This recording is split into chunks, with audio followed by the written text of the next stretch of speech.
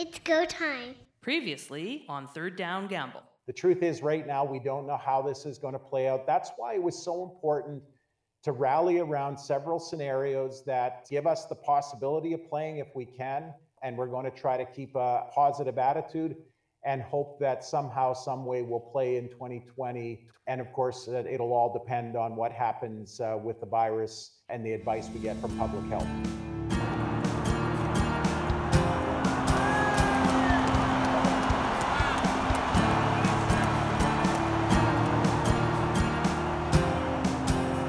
First down.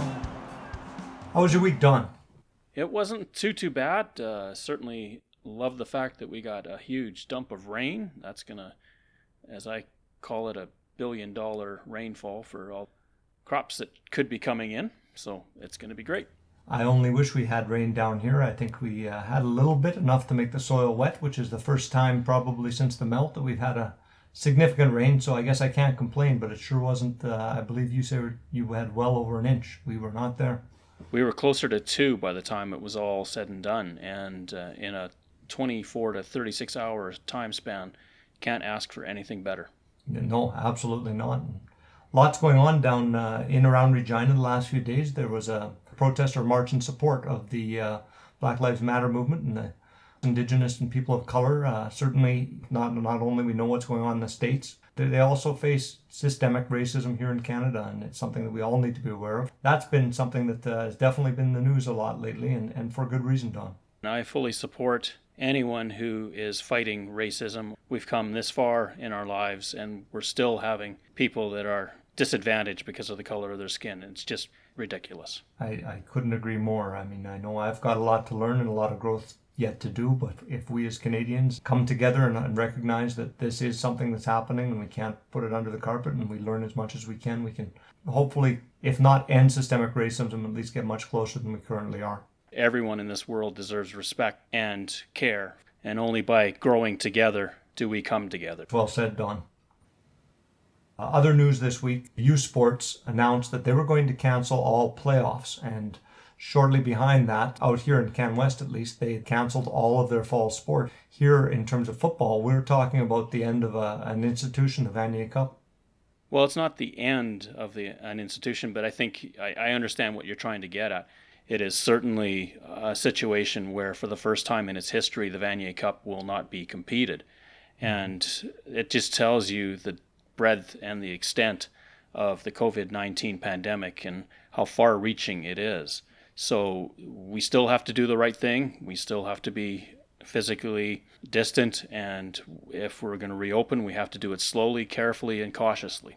Absolutely. I mean, we see the reopening in many provinces across Canada, and I think sometimes people are under the mistaken notion that, hey, now I can go back to normal life. That's not the case. We still need to ensure that we're making our physical distancing appropriate when we're out in public, that we're wearing masks, we're protecting those around us who are vulnerable. And I think that's what the U Sport has done with the cancellation of playoffs. And Can West and some of the other organizations within the U Sport organization are going to have to determine where they're going to stand with their sports programs and their player safety.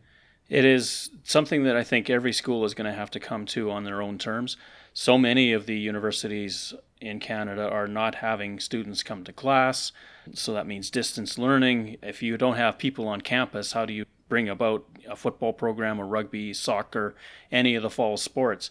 I had heard earlier today that there was some discussion among basketball teams that they would hope for a January training camp and a shortened schedule to get to their April playoff structure with the U Sport Championships. If indeed they get to a playoff structure, my understanding in talking with someone who used to be involved with athletics was that they are taking a look at potentially having zones and playing 4 or 5 games, and whether that takes them to a playoff structure or they just crown a champion of the protracted league. Those are discussions that have to be had, and I know Can West, in announcing the cancellation of fall sports, said that they're hoping by October to be able to make a decision on the winter sports as well. And just like every other entity that's involved with sport, everybody's sort of taking this cautious approach. The CFL, no different. Their window is starting to close. We're into June. And as this month marches forward, the amount of time available to the CFL to get in a partial schedule of 8 games minimally becomes more and more acute in terms of the timeline available to them. It's going to be crunch time at some point soon, and the logistics of getting everything together are one thing, but as we've said repeatedly, the safety of everyone involved, it has to be at the forefront. When it comes to crunch time, I think we're going to be faced with decisions much like U Sport was in terms of safety and organization with student athletes. They're trying to make sure they're protected. It does make sense. These are not athletes that are getting paid like in the CFL or pro sports, and that's a much more informed consent, I think, than it is as a student athlete. I got a tweet from Snack Bites Pete, who asked specifically, if the CFL goes to 2 hub cities with only East versus East and West versus West, how do you schedule a shortened season with unbalanced divisions? The second part of the equation we'll get to, but the first part is you do have 4 teams in the East and 5 in the West. Mm-hmm. And if you keep them separate, guaranteed every week that a Western team will get a bye. How does an Eastern team also get a bye in that formula? Yeah, it's going to be interesting for the schedulers to have to determine how that works. I mean, I think the CFLPA will certainly look at player safety and say all teams deserve a bye. I think you're going to see an unbalanced schedule where down in the East, if they're going to play, for example, 5 games, or in the West you're playing all 4 teams, you'd have to pick that 4th team out in the East to try to balance that schedule. So 2 teams would play each other twice. If you were coming down to, I guess it would be more than twice potentially on the East side, right? Because you've got 6 teams would take you through a round robin, 6 other games, and you need 2 others, so you're going to play 2 teams twice. Well, you'd have to play 3 times against somebody to get to your 8 games, because you've got... Yes, not just twice. You're right, 3 times. Yep. Oh, good math, Pat. Minimally in the West, you have to have 2 bye weekends, because every 5 weeks, one of the team has to have a bye. Mm-hmm. So to compensate in the East, you could do it one of 2 ways. You could have all 4 teams be off on a single weekend twice, or you could stagger it by having 2 teams on a bye every so many weeks until you fill the quota that's required to make sure that the East gets all their bye weeks. Mm-hmm. So if you do it all 4 at once, you could go on thirds, 3 weeks in, 6 weeks in. If you go with another strategy where you just take 2 teams out of the equation, then you'd have to do it maybe once every 2 weeks. Yeah, that's a good point, Don. And if everyone had it, again, there's going to be teams that have their bye at different times in the West. The East doesn't go right before playoffs, for example. Then at least you've got some sense of parity. Well, the East can't have 1 team be off, because then you've got 3 teams left. So they always have to go in pairs no matter what happens. Well, hopefully that answers the question of the tweet. If anyone has a different view, make sure you tweet us at Third Down Gamble. Well, the other part of the equation is it fair necessarily to have a chance in the East to play a team that may not be having a great season 3 times, where in the West you can only play anybody twice? That's Snack Bite Pete's second question. How do you want to address that? That has been happening in the league already when you're playing teams. We know that some years, for example, Saskatchewan could end up playing Winnipeg 3 times, or Calgary 3 times, or BC or Edmonton.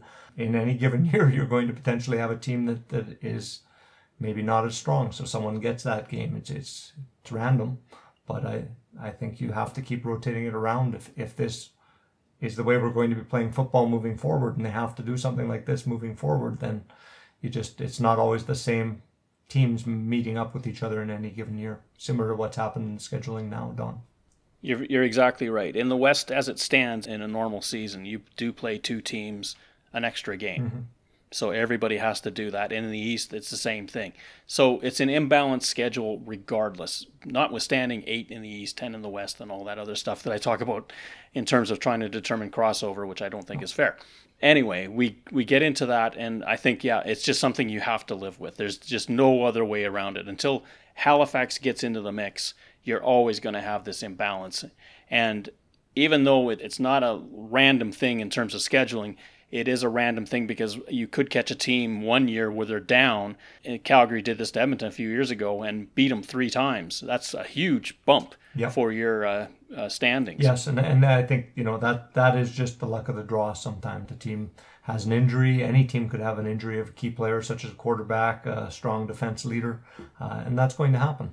So it's, during the course of the season, even if the team is strong and there's a few guys who are either suspended, injured, whatever it happens to be at that point in time, that's the nature of a league. You're going to get someone at a weak point or someone at a really strong point as well, potentially. Do you also think, though, that if you have somebody go down for 6 weeks in a very condensed schedule, that their loss is just exacerbated because they may only play the first game of the season and the last game of the season and nothing in between because of injury? There's always that as well.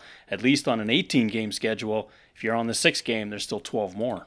Absolutely. That's a great point, I think, Don. Injuries will now play a much more pronounced role in when you meet with the team and also in the playoffs. I mean, you don't have the chance to be injured early in the season, get rehabilitated 2 or 3 games prior to playoffs and come on. In this case, if you get a serious injury where you're going to be out for any period of time, it's going to impact your team, and teams are going to have to make sure that the next person is ready to play. Beyond the next person, it could be the person being... Yes, it could. I know it's COVID and everything, but Andrew brought it up even last week. Do you have to have maybe expanded rosters, not practice squads, but actual rosters to accommodate the fact that everything is so compressed? Well, you absolutely may. We've discussed the 2 quarterback system before. Like, think of that. If a quarterback goes down in the game and then the second one goes down, where do you stand if you don't have an expanded roster?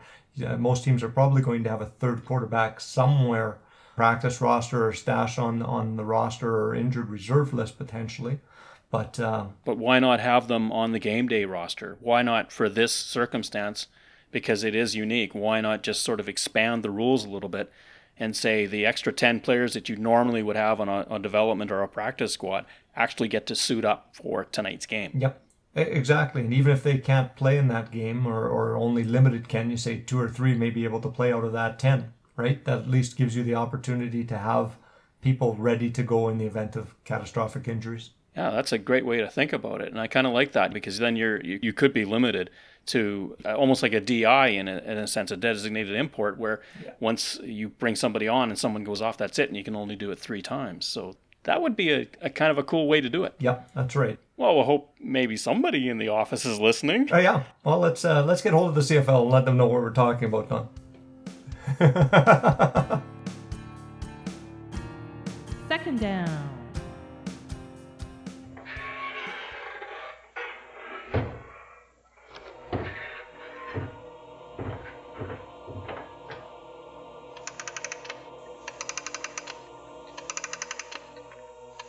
Do you think you're a CFL expert?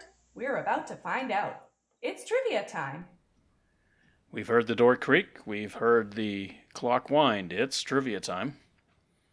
Are you ready? What if I say no? That's a good question. I never thought of that response. 2.5 out of 9 so far, right? I could at least maybe get that one right if I say no. Because I'm not sure I'm ready, Don.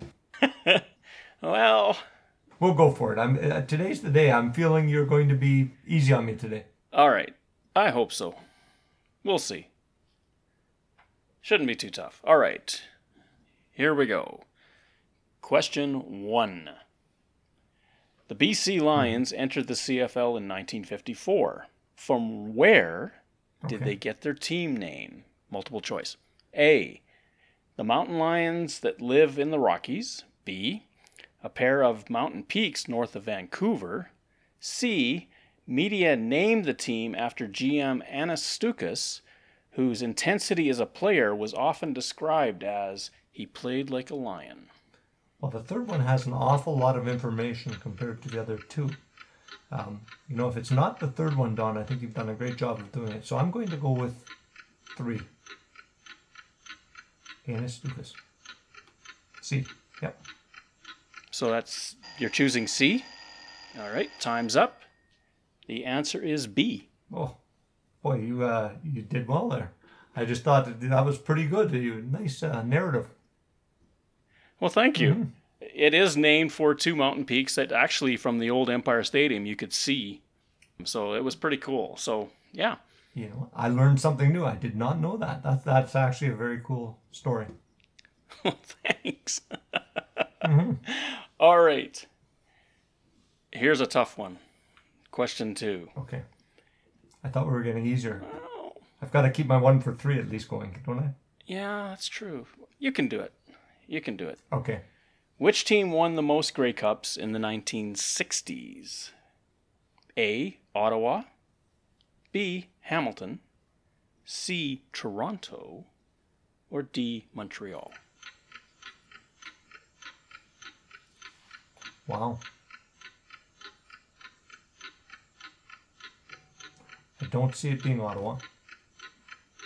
I'm going to say Hamilton. Was that C or B? Hamilton is my... Okay, B is my choice. Hamilton. Okay, in this case, you are correct. However, the one caveat, Ottawa also had 3 Grey Cup wins in the 1960s. Oh. So you 2 out of the 4 would have been right. Look at that. I had 2 out of 4, I said I don't see it being Ottawa. But I will not mark you down. Thanks. Do not. Yeah. Okay. I'm at least 33% today. Yeah, you're 3.5 now out of 11. It rounds up 4. 3.5 out of 11. All right. The final question from this week, and by the way, just as a tease for everybody, next week we're moving up to 4 questions. So, Oh my goodness. Yep, the stakes, they just keep getting bigger. Gonna have to start reading my CFL history book. Okay, here we go. This is a first non-modern era question for you that we've had. You're saying non-modern, we're going back before 1945. 1945. Well, I'll give you the context. Okay. During the 1930s, the Calgary football team was known as A. Stampeders, B. Bronx, or C. Rustlers.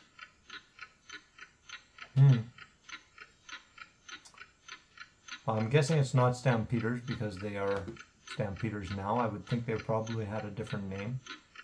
And if I had to guess, I'd probably go with Rustlers over Bronx. So I would say C. Rustlers. The answer is B. Bronx. Ah, From 1936 to 1940, the football team playing out of Miwata Stadium was known as the Bronx. I learned something new about football in the 30s. Football in the 30s. A little bit of history.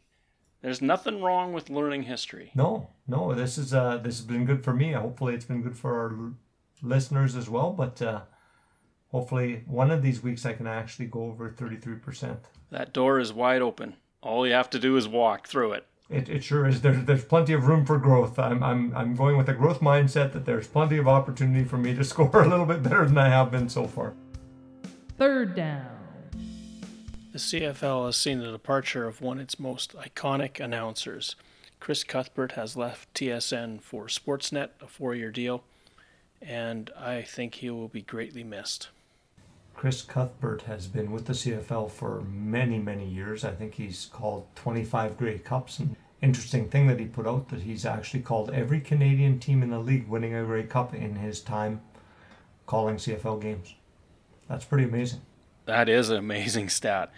He came to TSN in 2005 after being fired at CBC, and I remember the day that it happened, I was incredulous. I think. And irony of ironies in one sense, he was let go by CBC during the NHL lockout of 04-05, and now during this COVID-19 pandemic, here he is leaving TSN to join Sportsnet.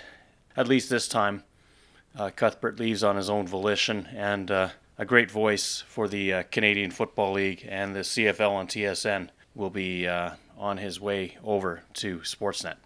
In this case, going over to Sportsnet was a decision that he made himself, which I think is suitable to someone of his stature in the broadcasting world. He can call his own ticket, and I think he's going to be a real addition for Sportsnet. He goes back to hockey, which he called at CBC as well.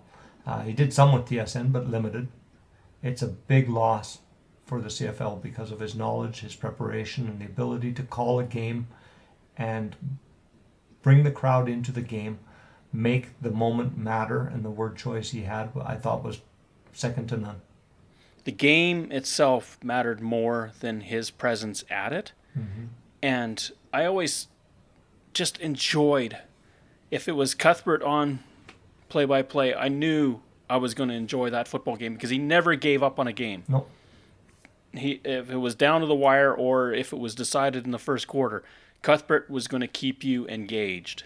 A consummate professional that way. Again, he keeps you engaged. He had the knowledge of the game, the players, the background, the history, and could bring forward, even on the games that may have been, not iconic games in the sense of a classic CFL game. He could find things that would keep you interested as a viewer, as a listener, and to me, that's the sign of someone at the top of their game. I've often heard it said that if you're going to become a play-by-play broadcaster, that you have to have your suitcase full. And Chris Cuthbert was one of those people at CFL football games that his suitcase was full. He had more than enough information to provide during a broadcast that if the game got slow, he could reach into that suitcase and pull out some interesting tidbits of information. And by the end of the game, that suitcase still had a lot of information left inside that he never had a chance to reveal. Absolutely. And, the other thing that I've heard about him is that he is one who's been willing to share his knowledge of the game, his knowledge of preparation to be a broadcaster. And I think we've got other broadcasters who have learned from Chris Cuthbert and will continue to learn from them. But certainly, if I were looking to become a broadcaster, I would be going back to watch the Cuthbert games where he's calling the CFL, because you would learn an awful lot about the professionalism of calling a game. And I think that's the word that would describe him best, is he was a consummate professional. He just had, a sense about what needed to be. And he certainly had the right superlatives for the right moments. So that even if we step away from football and go back to Sidney Crosby's goal in the 2010 Olympics, yes, he immediately calls it the golden goal. And he was just so ahead of the curve on understanding place and time. Yeah. And as you mentioned before, not only place and time, but the fact that to let the game almost call itself. He'd bring something, but then you're listening to the goal. You're listening to the celebration. You're listening to the crowd noise, and it allowed you to focus in on the enormity of those moments in those crucial games where everything's on the line. And he called a lot of enormous football games in the Canadian Football League. Mm-hmm. It's just an amazing thing to be able to do that. I did some play-by-play broadcasting in another lifetime, and I have so much respect for a person that can put up with the schedule demands and just persevere through a lot of jet lag and still be able to seem to be right on top of everything that was going on in front of him. Absolutely. He's not a young man, and the demands of being, at times in 4 different places over 4 different nights, I think he's alluded to. That's not easy to do even as a young man. Again, professional. I think as soon as one game is done, he's probably prepping the next one and taking information that he can glean and getting ready for the next game. So he will be missed in the CFL. We'll see who the next iconic broadcaster will be that the next generation will come to know and love. Well, speaking of iconic broadcasters, who else comes to mind when you think of Canadian football? Okay, from the broadcaster side, I certainly, the one who comes to my mind first would be Don Whitman. Yes, he did a lot of work for the CBC for a lot of years. And there was, you and I have spoken about this, when we were watching as young fans of the CFL, when I was young at any rate. Maybe you were a little bit older than me at the time, but you could watch on CBC and CTV.